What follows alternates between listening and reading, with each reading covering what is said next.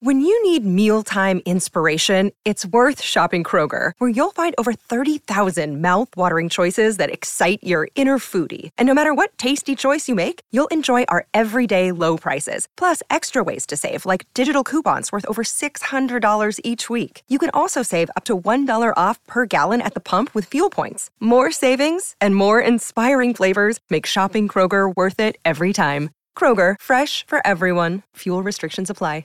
One of the major stories yesterday, besides Warnock beating Walker in Georgia, besides Aaron Judge being offered $360 million by the Giants, and of course today being the 81st anniversary of Pearl Harbor, had the Donald Trump organization found guilty of all 17 counts of fraud and all kinds of nasty business dealings. But I'm not a lawyer.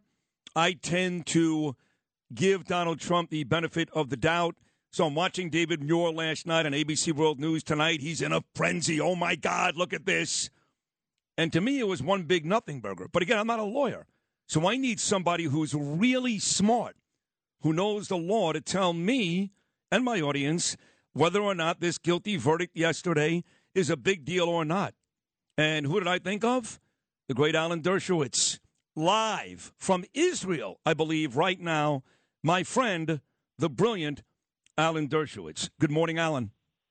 Well, thank you so much. And I am in Israel, where what happened to the Trump organization is, of course, being attempted at my friend Benjamin Netanyahu, the prime minister, the designate of Israel. They're after him. They're indicting him on charges that make no sense at all, accepting some cigars and champagne from friends and trying to get good coverage from a newspaper, something all politicians do. It shows you what happens when you weaponize the justice system in order to achieve political results against targets, whether they be Donald Trump or Benjamin Netanyahu. I'm not comparing the cases. Every case is different. But when the Attorney General of New York runs for office on the campaign pledge to get Trump, you really have to distrust what's going on. It reminds me, there's no comparison, obviously, to the Soviet Union, but Lavrentiy Beria, the head of the notorious KGB, once said to Stalin, "Show me the man and I'll find you the crime." And that's what's going on with Trump. I don't support Trump. I want to vote against him if he runs again. I voted against him twice. I did defend him in front of the Senate. I don't support his January 6th speech.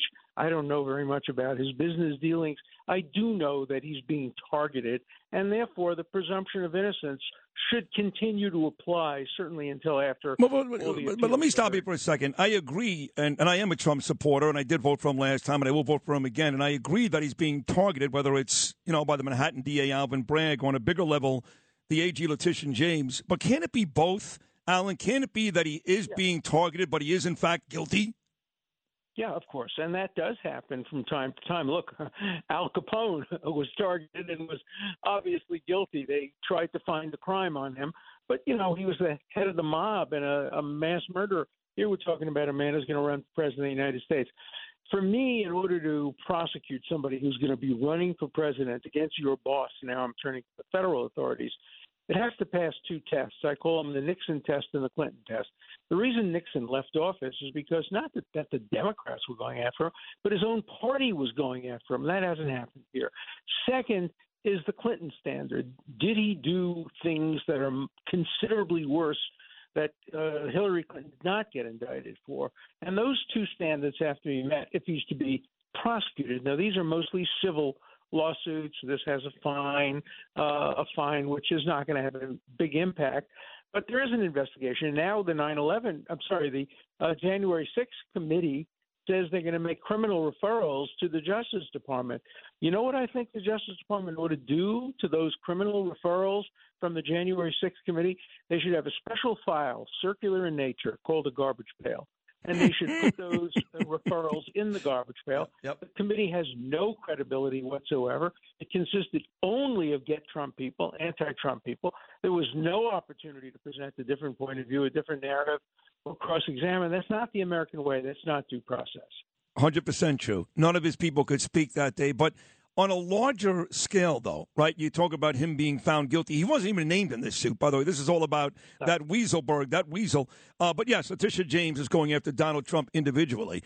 My question to you is, cumulatively here, right? You got the January 6th stuff. Now his organization is found guilty. Letitia James is after him. The Mar-a-Lago stuff is still out there. He wants to maybe rip up the Constitution. He's dining with people like Kanye West. When you add all these things up, Alan Dershowitz, it doesn't look all that pretty. No, it doesn't. Certainly not for Kanye West. Look, I take him at his word that he didn't know who Fuentes was. I don't care about Fuentes. He knows who Kanye West is. He certainly knew who Kanye West was. Right. And by the way, I have a podcast called The Dirt Show, and I get emails and letters from my listeners. Hundreds of them said, oh, Trump was right to have dinner with Kanye West. Kanye West is right. The Jews control the world. The Jews do this. The Jews do that. You know, Kanye West has a lot of followers. And President Trump legitimated him to his followers by inviting him to dinner. And Trump has not had the guts yet to stand up and admit he was wrong and directly confront Yi and say, look, you're a bigot. I don't want to have anything to do with you. And I wish he would do that. And so he hasn't done that yet. And then the other day saying that the Constitution doesn't apply if there were fraudulent elements in the election. Look, I agree with Trump that the Twitter decision not to carry the New York Post story about Hunter Biden, if it was influenced by any government agency, was improper. But that doesn't in any way justify undoing the Constitution. He's going to be president. If he's going to be president, the first act of office will be to swear to uphold the Constitution. And he has now said he thinks the Constitution doesn't have to be upheld if there's a fraud in an election. He's wrong. Well, let me defend him, though, now for a second, because I do both. I bring up what he does wrong, and I defend him, which I think is the fairest way to do this. He's not an anti-Semite. He's anything but. Of course not. Right. He has been the best president to Israel by a distance, maybe ever. Secondly, I don't really think he meant rip up the Constitution. He's just frustrated by what happened. So in his case, his words, not his actions all the time, his words come back and haunt him. Is there any way he'll understand that, maybe allow somebody to help him out before he really sabotages his whole run? I completely agree with you. I don't think he meant that the Constitution should be undermined, and he was angry. And the reason he had dinner with Kanye West is Kanye West had said nice things about him on Fox News. He's an impulsive guy. And that sometimes is a positive, sometimes is a negative. In the last few weeks, it's been a very distinctive negative. And I would hope he would have somebody he could turn to and vet what he says before he says it. No, his spontaneity helped him, so obviously on Twitter. But his, you live by the sword and you die by the sword. And if you keep saying things just impulsively like that, people remember the bad stuff, not the good stuff. 2016, it worked for him. I'm not sure what's going to work now 8 years later. Alan Dershowitz live in Israel this morning. So getting back to the major story, once again, his organization found guilty of fraud, other charges, guilty, in fact, on all 17 counts. What does this mean moving forward for Trump as the businessman and Trump as the politician? Well, I think it diminishes his chances of becoming reelected. I think, although it's a long time from now and people will forget. I don't know what it does onto his business. I'm not a business lawyer, but it doesn't help him. But it's not a mortal wound. It's something he can recover from. He's had this amazing ability to recover from things that he said, things that he's done, that interview about women back in the time with his insulting comments about a journalist who is disabled, his statements about Senator McCain. Everybody thought he was done when he made those statements, and yet he became a president and did a good job on a lot of issues. Look, you're right, on Israel and the Abraham Accords. I played a small role in some of those issues involving the Middle East, and I can tell you from personal knowledge that he played a very important role in bringing about the Abraham Accords, along with Jared Kushner and Avi Berkowitz and others. It's one of the great achievements in the Middle East. It really was an amazing job there, like you said, by Trump and his family. And talking about Jared Kushner, seems like him and his favorite child, his daughter Ivanka, really distancing themselves from Trump during this latest run. And now I'm reading in the New York Post today that Jared and Ivanka may be having issues. But going back to this guy, Alan Weisselberg, the guy that really is the one that they indicted yesterday, basically in this Trump Organization fraud scheme. Trump claims he knows nothing about all the things that he did there, but there are checks signed by Donald Trump made out to the school that Weisselberg's kids went to.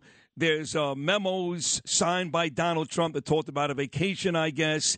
Do you find it hard to believe that a guy like Donald Trump had no idea of what Weisselberg was doing inside his own organization? Because I do. Well, it's hard to believe that he didn't know anything. I don't know whether he's a micromanager or a macromanager. Signing checks just is legal responsibility, but right. It doesn't necessarily mean, look, I sign my income tax returns every year. Right. They're a foot high. I haven't read them in 10 years, but I'm responsible for what's in them. And if he signed something, is responsible for, obviously, what he signed for. So, this is not a good thing for Donald Trump. But as I said, I don't think it's a mortal wound because he's had this amazing ability to survive even worse.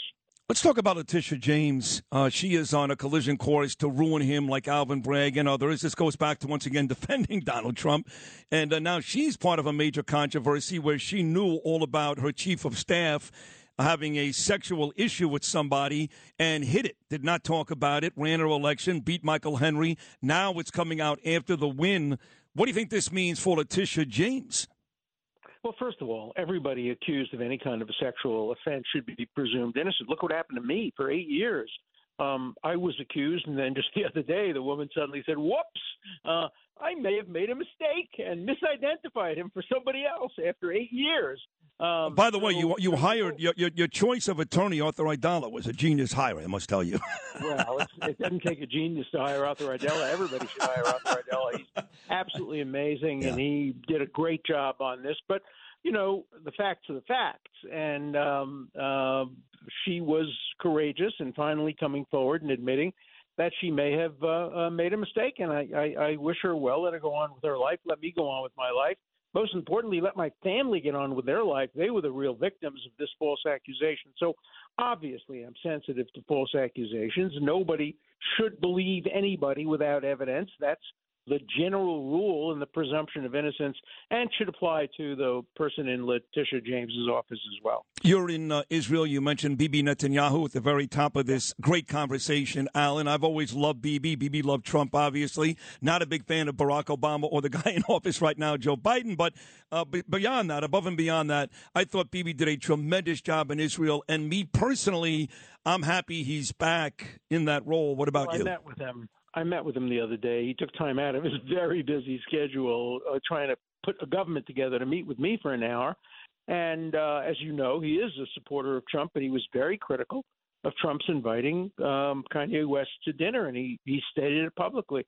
Look, Bibi Netanyahu is a great man, and I'm going to continue to support Israel. I disagree with some of his policies and some of the policies of his government. I've met all the leaders, past and present, in Israel on this trip. I try to do this every year or so to renew my acquaintanceship with all the Israeli leaders on both sides. I don't take sides politically in Israel. I just support Israel as the nation state of the Jewish people. So to wrap this conversation up, you think that this is not good for Trump, his organization found guilty of fraud, but you also think it's not the death wound just yet. But is it fair to say, and don't let me put words in your mouth, Alan, is it fair to say that cumulatively all these things, not a good thing for Donald Trump?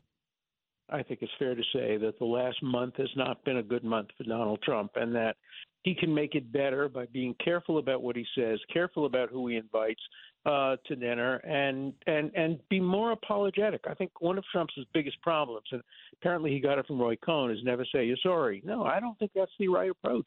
If you've done something wrong, if you've made a mistake, he didn't know who Fuentes was. He apologized for that. He did know who Kanye West was. He should apologize for that as well. A big person apologizes and admits they're wrong. What a spectacular conversation. When are you coming home? In about a week. Nice. How's the weather there? Oh, it's fantastic. I've been walking 5 miles a day through Jerusalem. That's it's awesome. one of the most beautiful cities on the face of the earth. I just love it. I go back to neighborhoods that I've been in. I go to, I'm not a tourist in Israel. It's my second home, basically. I've been here every year for the last 50 or so years, and I'm planning to come back for Israel's 75th anniversary. No country in the history of the world during its first 75 years has ever done more for humankind than Israel, and the world should appreciate it medically, scientifically, agriculturally, technologically. It's an amazing, amazing place, and it does so much good for the world. Well, you enjoyed Alan Dershowitz. Thank you so much for calling me from Israel today. Really, it was a very enlightening conversation. You know I love you. Enjoy Israel. We'll talk again very soon. Thank you. I appreciate it. Bye. All right, pal. Alan Dershowitz, live from Jerusalem, breaking down the Donald Trump saga.